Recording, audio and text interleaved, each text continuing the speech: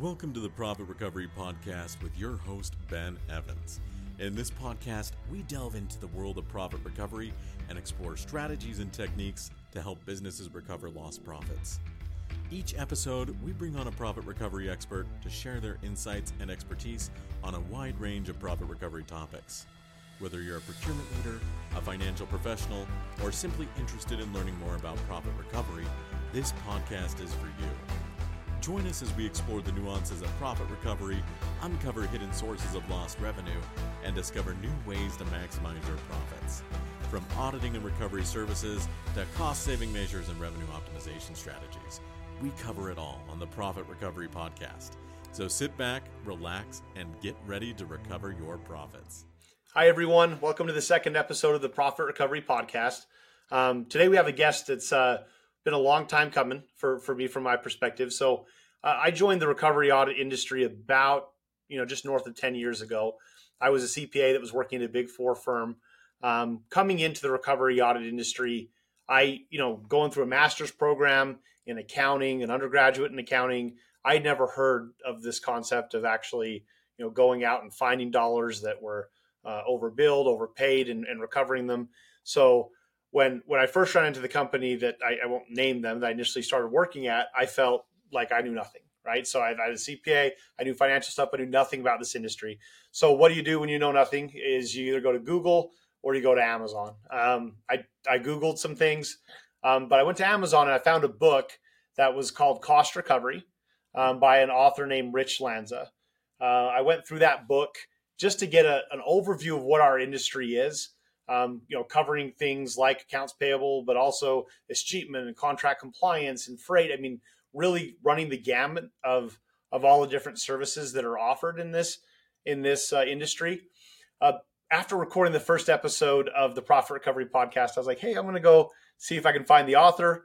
I went on LinkedIn, reached out to Rich, and he was, gracious enough to be willing to do it. So that's how we got where we're at now. I'll let Rich introduce himself, but he is the author of Cost Recovery and many other books and has a pretty broad and extensive background, which I'll let him dive into, but super excited to have you today, Rich.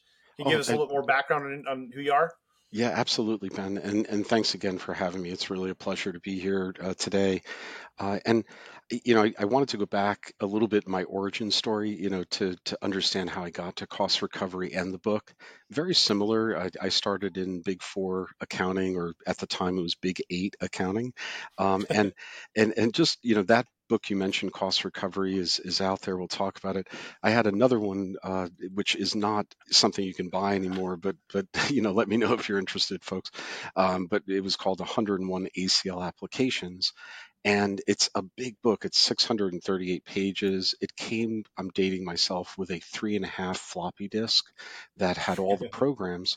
And it actually gave you 101 ways to audit, like with data analytics. And what I kind of realized is that there was a rarity back in the 90s for having someone who had technology skills, but also was a CPA. And I just enjoyed working with data, and I worked with a product that was pretty easy to work with. At the time, we called it computer-assisted audit tools. So again, dating myself, they changed it to analytics many years later. And just to give you like a little bit of a perspective, at the time, we used to do audits on site, and we would fly out to a variety of locations. And one year we ended up faxing I'll call them audit results or control findings, to the actual client. And as doing that, the client just immediately, they felt a little bit on edge, and if I didn't say this already, I said we sent it. We actually faxed them out to them. So it was sort of odd, but it was duplicate payments, shipments that weren't billed out, things of that nature. And they wondered, like, did you come on site before we knew you were coming on site, and go through these printed reports that we had, because that's how we audited, was with the printed documents. And in essence, we had been able to kind of download their data, and it led to a much better audit because we could just focus on, these are the things we found. have give the person some time to explain what happened, research it a little bit, and then when we met, we can actually go through how to fix, what was identified. So around the same time, I was really fascinated with saving companies money, read books like How to Save Millions at Companies and things like that. And, through kind of some luck, I ended up becoming the cost recovery data analytic person for a cost recovery firm. And by doing that, I realized these firms audit 100% of the data. Usually, when we audited internal audit, it was more sample based Yeah. and it was moving to some data based. But the cost recovery firms, it's like every dollar counts. So you really wanted to audit everything there. So very fascinated with saving money, data, and realized there was no reference guide for the industry. So I embarked on a journey of contacting every cost recovery firm I could, just calling them up, saying that I was interested in learning more about their business, how we might be able to work together, and just learning. And from that, the book was born, and many of the chapters actually are written by cost recovery firms. So I'm not an expert in all those areas, but it was great over the years just working with many of them. And now flashing forward to today, yeah, I work at one of the largest accounting tax advisory firms, Grant Thornton, and Yeah. just all I do now is align the analytics and automations that you could build to everything we're doing, from cost recovery type work, saving companies money, but also just external audit, internal audit, etc. That's great. I mean, I love the book. So just from the perspective of, like you said, there's really nothing else out there, and I think it's well structured to give someone a good overview. I mean, I think if you're coming in, so when I've had new employees, I started off in the contract compliance world, so a very specific subset of recovery audit that was both focused on non-merchandise, on the retail side or indirect spend, was working more closely with vendors to get the data. But it was important for me to understand what my firm was doing across the gamut, right? It was one of the big recovery firms, it still is. And it was important for me to understand, how do we fit in with this client? And I think having a book to be able to just, summarize all the different services. What's the value proposition? What are some of the hurdles? What are some of the challenges? Why doesn't everybody do this? Some of the questions that initially come into your mind when you first oh, I guess that does make sense. There's an industry, for this. For me, has been very useful. And like I said before, as I've had new employees that come to my teams, I've normally, either purchased or told them to purchase that book and run through it, or handed them a copy of my own. So, Yeah, and the I'm glad you did contract. it. I think, yeah, Yeah, sorry to interrupt. I mean, the contract auditing you're talking about is essentially, I find cost recovery a lot of times starts with like a payables type audit where you're getting all yep, the payables data, looking at it. But then from that, you're doing a supplier risk analysis to realize these are exactly. companies that, we spend a lot of money with. We have a audit clause. We might as well go take a look at them. And over the years, I think contract auditors ended up realizing, hey, I can be a lease recovery auditor because I do contract audits of leases, or fax Yes. machine, not copy machines is a whole cost recovery area, etc. No, it's spot on.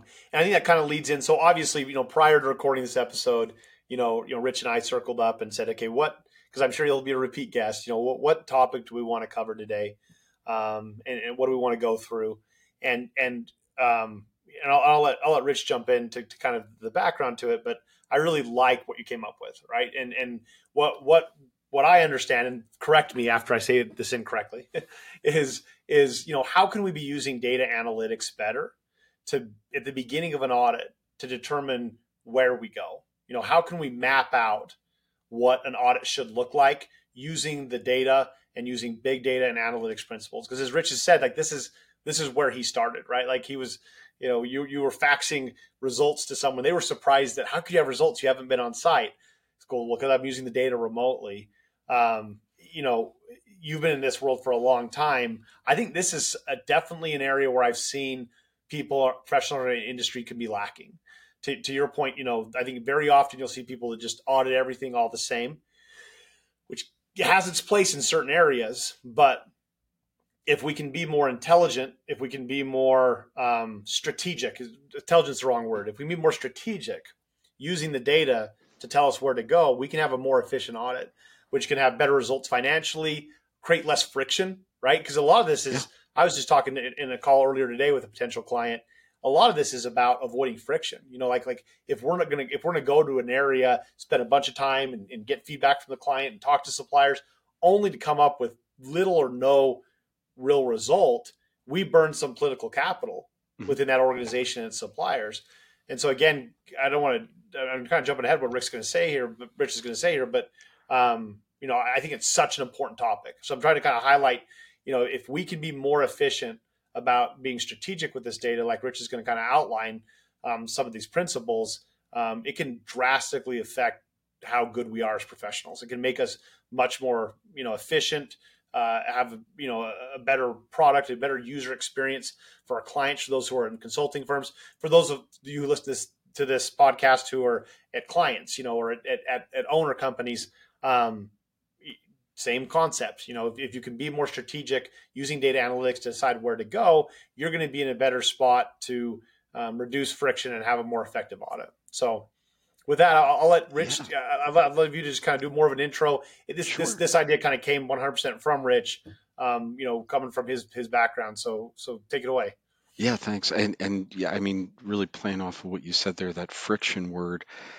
In my 3 decades doing this, I have continued to see friction, and it's when we go into it's understandable though. People commit errors, people commit fraud too, and it's not the computer that's doing it on many ways. But I understand why everyone is a bit time bankrupt these days. It's why cost recovery firms, continue because, and contract auditors such is that you really are providing a service to because people just don't have that time. But because they're time bankrupt that way, do they really want to have more issues show up? Like if we analyze all the data and find a lot, potentially of concern to look at, it's like, oh gosh, I already had a full plate of things to do this year. Now you're adding on 5 new things, to do. May not be the best thing that they want to have happen. And many times that's, what a recovery firm unfortunately will uncover some things and it leads to more discussion and analysis. But it also can really help the organization. And I think that's, definitely try to get to a story here that speaks to that. But I do feel that most companies will also have this qualitative feel that everything's okay. We've been running this process for the last 20 years this way. It seems to work well, but they've really never looked at the data to validate that in any way.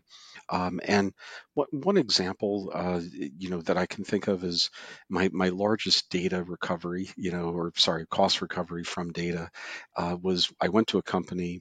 Everyone was telling me that payments using, from treasury and accounts payable is what concerned them, but they couldn't put their finger on it exactly. Like I went around and it was, within the first couple of weeks being there, I'm just interviewing everyone as an internal auditor.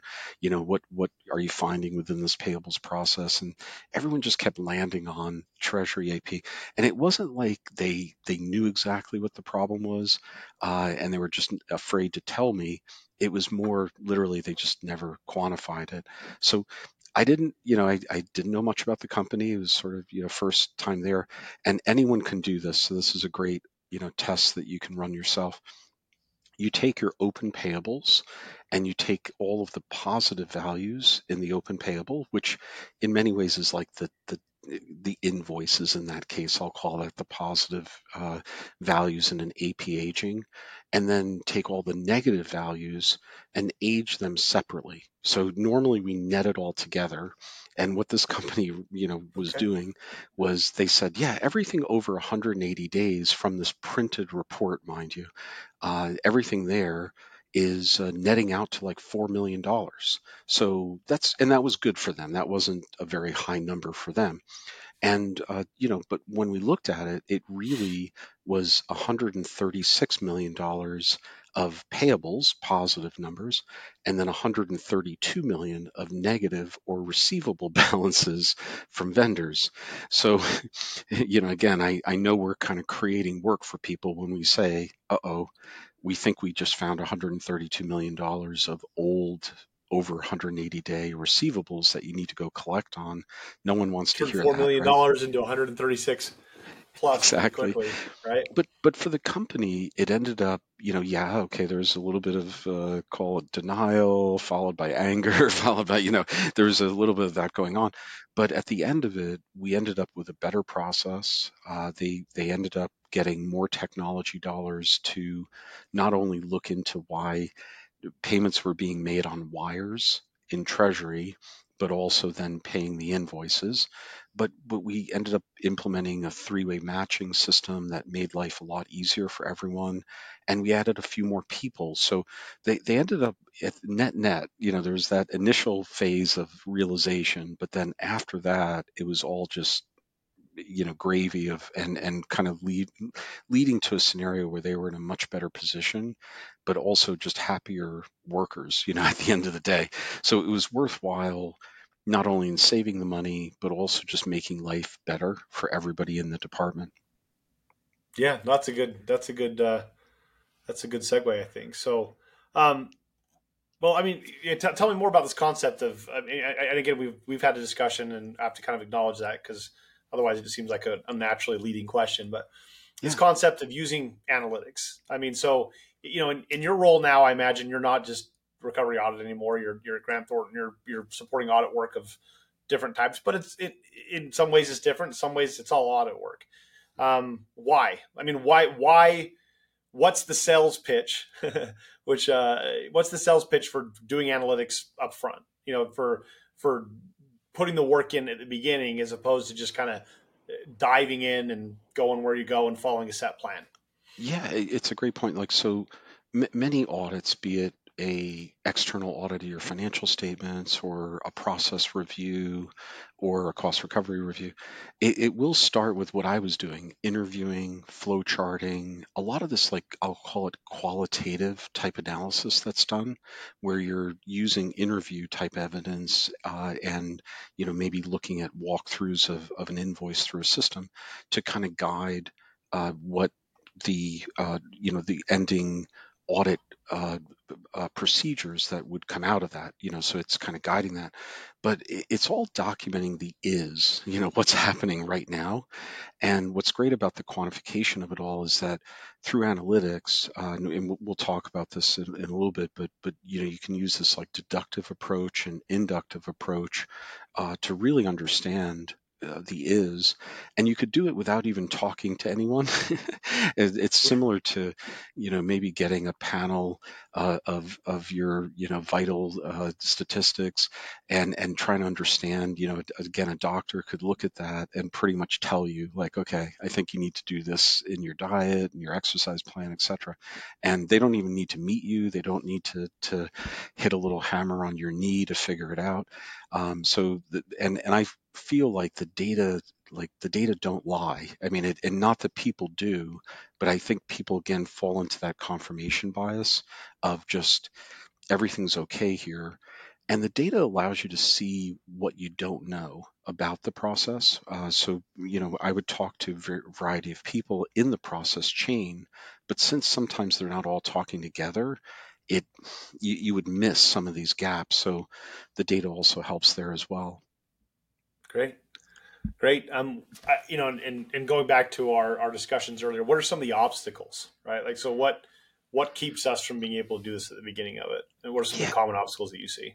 I do think it's probably the just that initial friction of this is going to be a deeper review than having those interviews and flipping through reports and talking to people.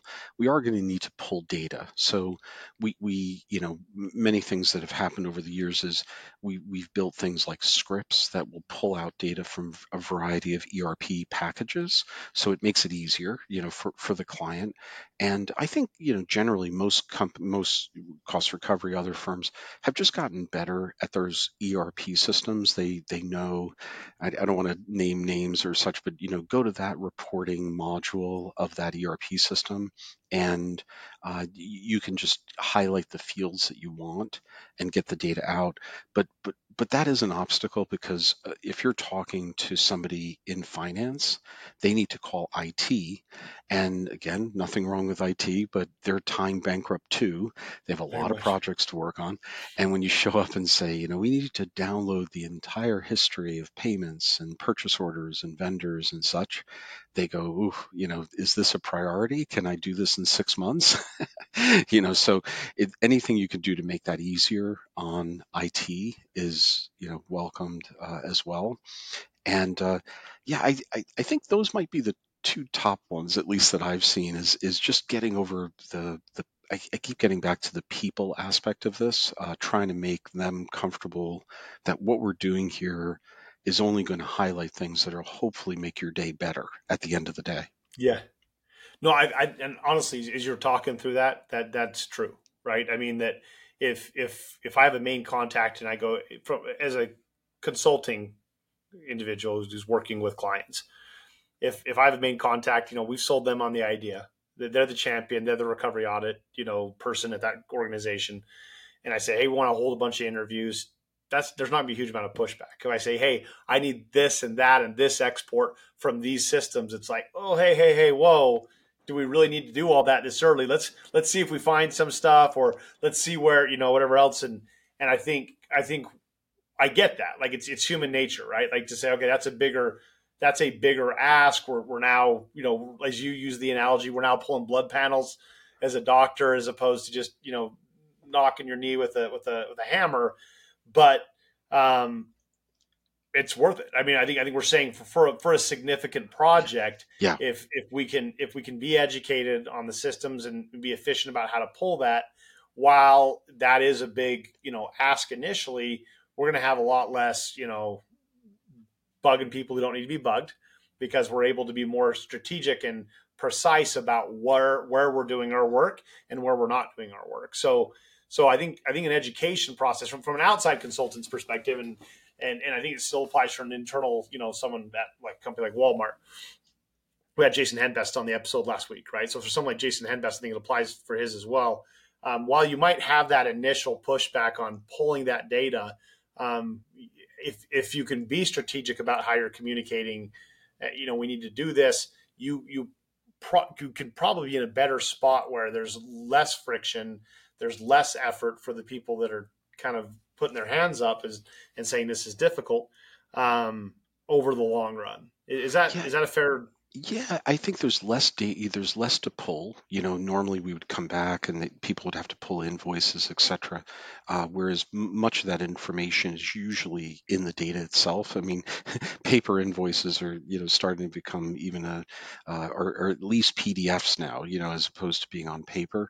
Again, I'm dating myself, but it's coming down to the data is really where it all is. So if we could pull all that data, we don't have to have you end up pulling a lot of the actual supporting documentation. And the other one is it helps sell the story. And I think that was the point I was trying to make there, was that it really quantifies the problem really well, so that you can do that risk assessment much better. You can identify, we don't need to do, let's say, contract audits of 10 areas this year. We could focus on these three, and that's going to give us like 80% of the benefit. And furthermore, those three are, they're kind of a little bit on fire right now. And we really need to Yeah. prioritize put the people, process, technology to it, because yeah, with all the priorities, I keep going back to the time bankruptcy in our business world today. You really need to sell your story, so data helps you sell that story. No, I like that. Yeah, and using contract audit as an example, I mean, knowing which audits to take off during that year, even when we perform contract audits and we're working with the supplier, one of the first things we're wanting to get from them is a line-item billing detail report, something that's exported directly out of their financial system, as opposed to getting, a sample of invoices, starting to gather documentation. We want to get that line item billing detail report along with the contracts initially so that we can do exactly what you're saying. Hey, let's look and see, what we can just see in the larger data, like what trends and patterns can we see in the larger data. And that might guide how we start requesting more detailed documentation and how we can be more precise and less kind of onerous in doing that. So, Yeah, okay. and So go it ahead. may make sense to talk about this deductive inductive approach. Like I can give a few examples there Yeah, let's as jump well in there. Like of what do you how mean it. by deductive and inductive? Because go ahead. Yeah, and it's something a professor listened to what I was talking about, a lot of, the work that I'd been doing. And I will admit I was more into the trees on it, really working with it. And the professor looked at it from forest kind of view and said, so an example would be, we can run reports like, payments that are made on a weekend. And I don't like to use the F word too much, the fraud word, because Yeah. that also, if you want to create some friction in an organization, just say, we're here to find fraud, that's not why we're here, generally speaking. But if you trip over it, that is one. But one way is weekend payments, people coming in on a weekend to avoid, anyone looking at them, doing it at night. So running like at night type reporting. Um, Round dollar payments can be another one that's just odd. In that wire payment discussion that we had before, that example, that was what was happening. We were running behind on paying our vendors, and they were about to shut us off. So we said, "Uh-oh, send them 10 million, like keep them happy." But then no one Yeah. would go back to reconcile the 10 million. So it's not that the round dollar payment or the weekend payment, a lot of people work weekends, are fraudulent, or it's kind of, but it shows some potential oddness in the process that. So but on the deductive side, we came up with these reports like that over the years. The number of in sequence invoice numbers, so the invoice numbers in perfect sequence, it's just odd. It could mean that somebody fabricated those. It could also mean that you're working with a vendor that doesn't have a lot of other clients. You're the only client, and from a supplier risk point of view, if they are supporting a pretty major part of your organization, you may want to get another supplier, just to make Yeah. sure you're covered. Um, but again, all of these reports are not an issue, but they are more deductive in that over the years we identified these reports as like symptomatic of problems. Going to the trending point, I'll explain inductive, with some examples too. But the deductive side of it, what I find is that a lot of people like to go to benchmarks. So they may go to a company that is or an association that has benchmarks on, number of manual versus automated invoices that we're processing through our system, and it should be whatever 80% automated or something. Um, those kind of benchmarks, people have called, fast food. They're initially satisfying, but then they lead to no lasting benefit, because people will look at it and then start saying, well, we're different from those companies. We have a different process, different set of vendors. We have to be, a bit different. But trending the report to themselves can be very valuable. So even with that deductive approach, if you trend that over time, you can start to, really get an understanding that, yeah, we work weekends, but in, call it the summer of 2023, we went up by 20% in that time frame. We might want to look at that time frame a little bit more in a more focused way, because it might highlight that we had more processing errors during that time. People were just simply working later. You can actually start looking at when invoices are being input and start getting a real picture, using that deductive approach of that report that you think is kind of problematic, and then trending it over time. Does that make sense? Makes a ton of sense. So, I mean, the way I'm hearing it, to frame it a different way would be, instead of benchmarking, the fast food version against someone else or an industry, benchmark against yourself over time, seeing, how Exactly. because it makes, they say the same thing when you start going to the gym, right? Like, instead of paying attention to someone else, what they're doing, make sure that you're doing better every single day. Right. But I think Exactly. in this case, you're talking about finding fraud and exceptions, but still it's going to stick out, right? Hey, normally we act this way. And so when we see something that doesn't act this way, we should ask some follow-up questions. We should do some digging, where it's very easy to dismiss, well, the industry does this. Well, we're different than the industry. That's a conglomeration of a bunch of different people, right? A bunch of Right. different organizations. But when it's you, it's like, hey, Ben always does this. He always, gets a Big Mac on Fridays. When we suddenly see transaction that shows that I'm eating at Subway, something's going on. Like, Right. because that guy eats Big Macs on Fridays, right? Yeah, and maybe I'll jump over to the inductive approach because that even plays more into the trending better, and so the deductive is more like looking down with ideas about reports that you think are going to be problems or create more processing errors or fraud in your process flow. But from an inductive approach, you could just look even at like supplier values and volumes over time. Like that's the most simple one. But also looking at people that are entering the invoices, looking at their volumes and values over time. It's a kind of a simple approach. And I'll go like more, and that other example I had before of the aging of the positive values and negative values in the AP aging. Again, I was really just trying to understand what I was looking at and kind of inducing that up from the data as opposed to, making assumptions and saying, I'm going to look for every duplicate payment where, the vendor, the invoice, and the date are the same, because that based on past work, my hypothesis is that we'll find a duplicate payment. It was more even just potentially bubbling up from the data itself. A couple more examples that get a little bit deeper here is taking a look at enters that work with a given vendor or with a given area of spend. A lot of times companies do that. We'll have a certain processor for all of the fuel bills or all of the maintenance parts, and then looking for the 1% of time that somebody else did their job, and it could be a vacation, like people need Yeah. time off. Uh, but it could be a lot of other things. And you could use that like outlier type analysis as well for everything. I mean, you could almost say, this supplier works in this or is purchased by this department a lot, but then this one time they posted to this other department.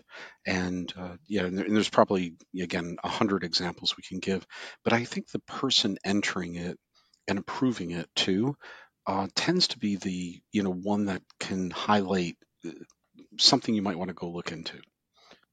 No, I like that. So if I understand, kind of the way you're using inductive and deductive, inductive, you're basically saying, hey, let the data tell you what's happening, what bubbles up. I think is a term that you use from the data.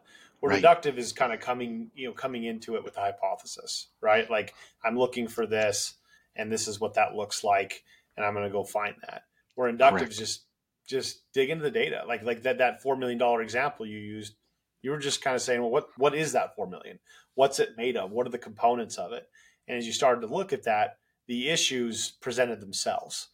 You didn't go looking for a specific issue. Is that a good understanding of kind of how It you're using is. that? Yeah, Okay, and I really feel you need both because you never know which of one is going to course. hit. Yeah, in Yeah, the and you'll have questions, analysis. right? Clients, you'll. Again, coming from a consulting side, clients will say, "Well, we have concerns about this specific type of issue. Did you see anything in there?" Right. And in those cases, yeah, we need deductive approaches to be able to say, "Yeah, we did look.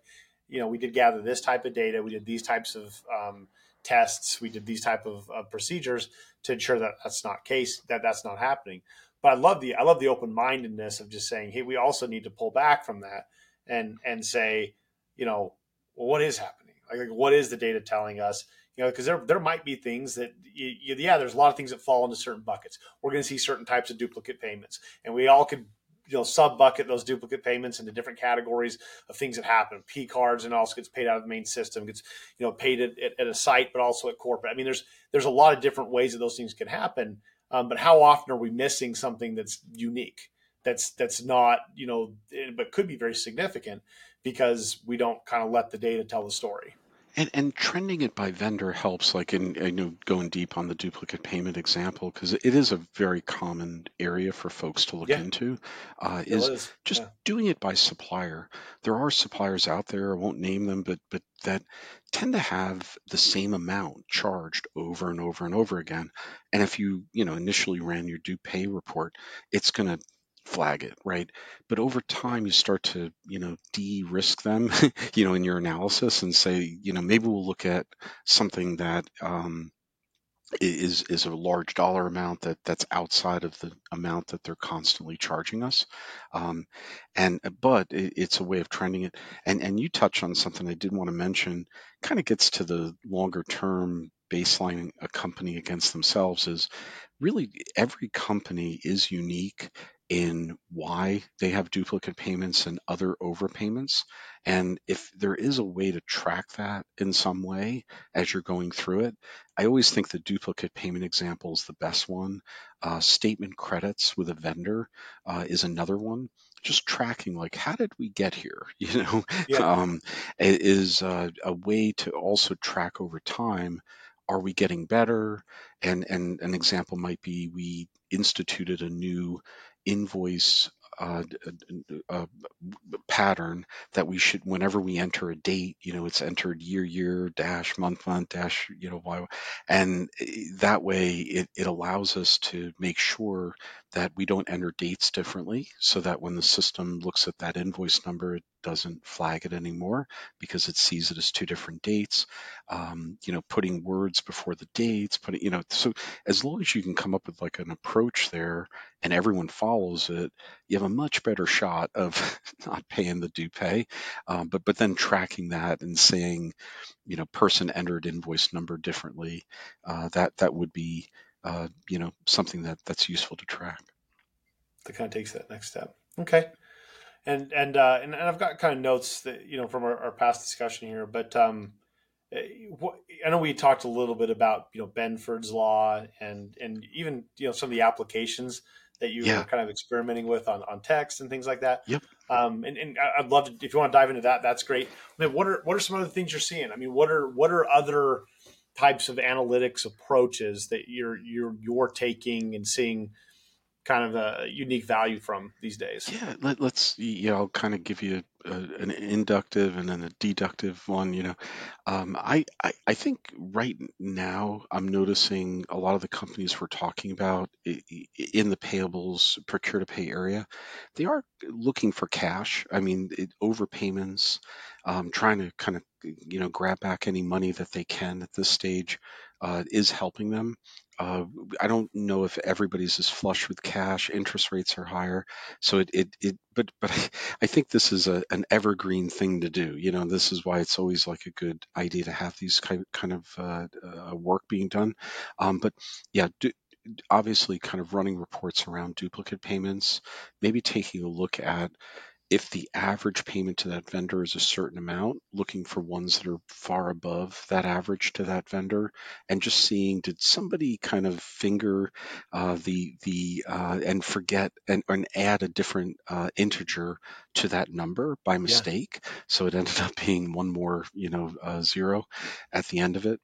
But days payable outstanding, like calculating for each vendor, what is your average DPO?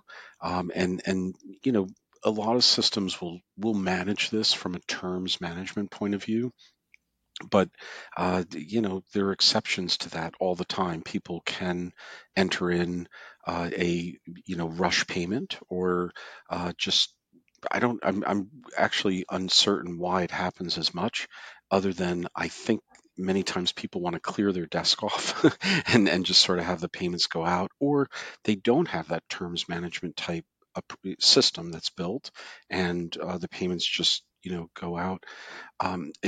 From an inductive one, I'll give you kind of a fun example here. There is something called Benford's law where it will look at like the first couple of digits of a number, and you can summarize all of the values in a population by that. So it's odd. Like normally you would say, let's summarize by amount, which again is another useful thing to do. Just summarize by amount, have all your amounts in like a big pivot table of amounts, and look at the volumes by quarter, and just look at how that is trending. You'd be surprised how level that can be, and especially when you bring it down to the first two digits of numbers, that leveling happens even more. And if you go down to the first digit of number, that I believe that's where Benford's law really plays into it. um, that it's almost eerie how well everything lines up to Benford's law, where one is like 30 something percent of numbers, the number two is the start of a number is like 19%, et cetera. And you would say that there's no way this could happen. But when you have a random population like AP data, and when I say random, some of it like rent payments are not random, it's the same Sure. amount. But Yeah, when yeah. you look across, it becomes more randomized. It's eerie how it plays in. But we found it's almost better to look at that across companies as opposed to Benford's law itself, like within the company. So you can just say, this was our trend of our digit patterns, like the amounts. Let's kind of do that as well for that by quarter and see how things are changing. It can highlight things like duplicate payments and overpayments and just new trends that you didn't realize of things you're purchasing over time. And so it's been a minute since I've learned about Benford's law. Actually, it was about 5, 6 years ago. We were doing an analytics training with a software tool.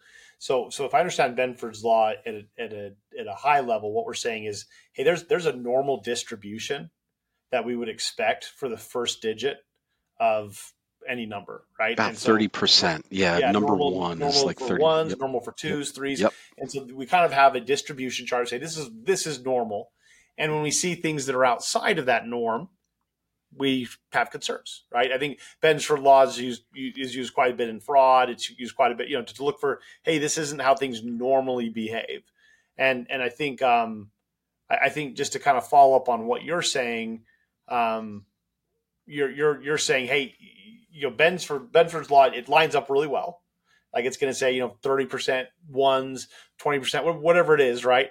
But even more effective would be to say, okay, well, let's just look at historically what's our Right, distribution, right? right. So Yep, historically, how often are payments or invoices or both or whatever activity coming in with a leading 1, 2, 3, 4, 5, 6, 7, 8, or 9 digit. And when we start to see significant changes than what's historically happened, let's investigate, right? And I guess that would be kind of inductive, right? Like we're saying, hey, when if we're seeing something out of the norm, yep. I don't have a hypothesis of what it is. Like I Exactly. just know something's not normal, Right. and there could be a totally innocuous cause for that. And if that's the case, great. I want to understand it, or it could be something else, and I'm going to dig in and find out what it is. Is that a Yeah, fair? it's a very fair analysis. Yeah, Okay. and flipping it over to words. So the interesting thing is they've all taught us in school. I was trained as an accountant, and I guess I suppose you were as well, Ben. And many of us probably on the call have more of that accounting background, finance background. They always told us follow the money, follow the numbers. And when you look at a data set, especially when you really look at a P2P data set and you analyze it, there's actually a lot more text in there than you would ever realize, be it line notes and the description field for an invoice where they may type in some Yeah. notes about it, Service or descriptions. Yeah. travel expenses, etc. Those fields can be 500 characters long, where they're typing, whereas like the amount field is like 16 characters long, wide. And so you'd be amazed to say or to learn that when you look at text versus number data in the world, it's like 80% text is the analysis done. And even when you look at AP data, you'd be surprised to see it, or to think it, but it ends up becoming around at least 60% of the data. However, most of us never look at that and analyze that data. But I'll give you an example here, and I think it probably relates. In my example, it's more emails that we're analyzing, and I'm not sure. If is it common in contract auditing for procurement type employees to get some of their emails? In my case, the legal team reached out to us. This is one of these fraud ones where there was suspicion of some playing games with vendors with procurement. So we were able to get their email box and look at it. But I think there are Yeah, we some do quite a companies bit. out We do there. quite a bit Yeah, of email auditing. More on the interesting. actually the retail accounts payable side is probably the most common spot where we're looking at deals that are Yeah, negotiated between buyers and vendors, and promotions and things like that. So yeah, obviously there's some controls there, but I'd say of our retail, more of our large retail clients on the AP side than not, we actually gather email data, and we have a tool that we're mining and doing OCR, and we've great. got a whole situation there. So yeah, it's definitely applicable. But go on. No, it's great. It's great to hear in a way, and I'm not trying to, open us up to Big Brother or something like that here. It's more when you can analyze that type of data, you can find more trends Yeah. in that text data than anywhere. Again, dating myself, but we used to allow the recovery auditors into the procurement managers' offices. They'd watch them, but they would actually go through and find all the post-it notes because a lot of these deals at the time were like written down on post-it notes and never made it into the system. But anyway, but I bet but that was an effective approach. I The bet it post was. I mean, It was. I'd be if I could turn this camera around, you might find a few Yeah, post-it exactly, and notes that were material for me. exactly, and I mean it. You understand it. The more we get into business, it just we're all time bankrupt. We don't have time to enter them all in. But going down the text analytic approach, I looked at Benford's law, digital, what they call also digital analysis, because you're looking at that, and it's almost like an atomic way of looking at the data. Like if a number is more of a number, this is going atomic on it, and looking at the digits. Going atomic on the words, you can look at the first two letters or the last two letters, and you'd be surprised. I've done things like my own emails where I've looked at it over time and realized that at certain times my word usage would change. And kind of relating that to this, where we got the email boxes of 5 procurement managers, and it was at an organization that was suspected some fraud, but couldn't, they got a whistleblower tip, and that's many times how something is found, but they do need to find evidence. So we analyze the data, and even though it kind of relates back to my emails, my last name is Lanza, so ZA is the last 2 digits or characters. But that's not common. I mean, to have ZA as the Yeah, it's last not a 2 common characters last of a name. Yeah. word. Yeah. So in out of the 5, 3 of them had pizza. So the ZA was very high on their last 2 letters, and they had the word pizza in there. So uh, they were constantly talking about we need to go to California Pizza and go eat, and they went down that. We analyzed this, and it was almost something where weekly they were doing this, and maybe that's not odd, but what we found odd was that word was never used by anybody else. In so it was kind of So these and guys it were either is. like the biggest proponents of California Pizza Kitchen, There you go. Yeah, I or almost there's didn't want to say it, something but yeah, something else yeah. going on. Exactly. So what was happening, and with that, call it thread, they ended up interviewing the 3, and they said, "We know about the California Pizza Kitchen. And in that case, one of the three broke down in the interview and explained how they were collecting money from a vendor to kind of work a deal with them. And it ended up opening up the other two to it. But it all started with the data analytics that drove that finding. Now that again going down that fraud route, but I think just understanding purchasing patterns, understanding what new things that companies are buying that they weren't buying in the past, and just in some comforting way too, by looking at the digital, the textual analytics, some of the other trending, at least an organization can also report back to their higher ups in the organization that things are generally placid in this, that we don't, not everywhere needs concern. And we don't Yeah. have to also, back to some of the things you noted, we can use the data to really drive some of those contract audits or some of the other focus areas within the organization. And when someone says, well, how'd you get to this? You could at least show data that would support why you're going down that line of questioning or, deciding to prioritize things. I like that a lot. I like that a lot. So well, I know we're running pretty close on time. I kind of I have a note here kind of on conclusion. I wanted to ask you about an analogy on the car's computer diagnostic. So you kind of discussed an analogy when we were talking before. So in closing, I think it's a good one to kind of frame up, but Yeah. kind of walk through that analogy if you don't mind the Yeah, diagnostic and I'll of the car and I'll computer. try to tie in something else to it. But yeah, so we all bring our car in for a review every now and then, be it at each oil change, and folks will do a 10-point inspection of the car, and kind of kick in the tires, so to speak, and through that they will find things that they need to definitely change. But I think most of it, if you really ask the technician, that they're kind of coming to is uh, tapping into that computer. Many of you can buy this tool online these days and you can like do it yourself for your own car.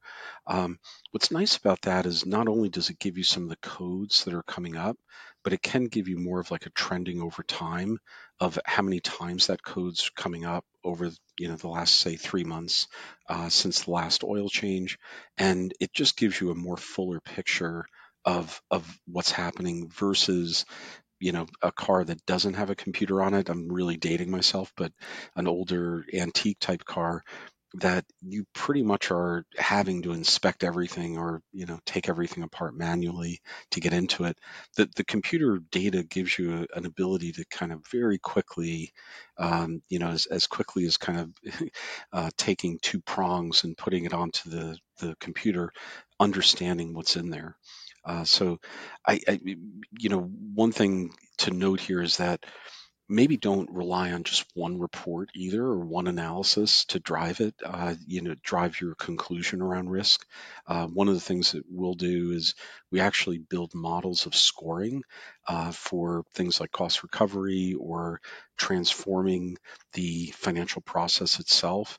And we'll take all those report ideas, some of the ones I've mentioned, and some of the inductive analysis and just put it into a scoring model and say, each report gets 5%, let's say, and there's 20 reports, and score every vendor. And from Yep. that, you'd be surprised how accurate that can be in Yeah. identifying vendors that, when they have all of these flags or symptoms, it kind of goes back to the car or the blood panel analogy that there is something really wrong, with those suppliers versus everyone else that doesn't have that sort of diagnostic. I love it. I'm definitely, after this discussion, I'm definitely going to try to look into this text-based Benfords. Like I said, we use quite a bit of analytics on emails and reviews.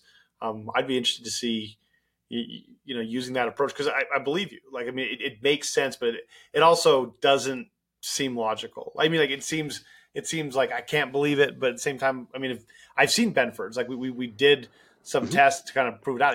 It is weird. It's creepy when you see how well it actually follows it. I'm interested to see how that works on the data on the non numerical data, but the actual text based data. So Yeah. And just summarizing, Yeah, if you have some tools to be able to summarize those words, all you have to do is strip it down to those first and, two first couple letters, digits. first letter. Yeah, The za, you exactly. got to find the za, right?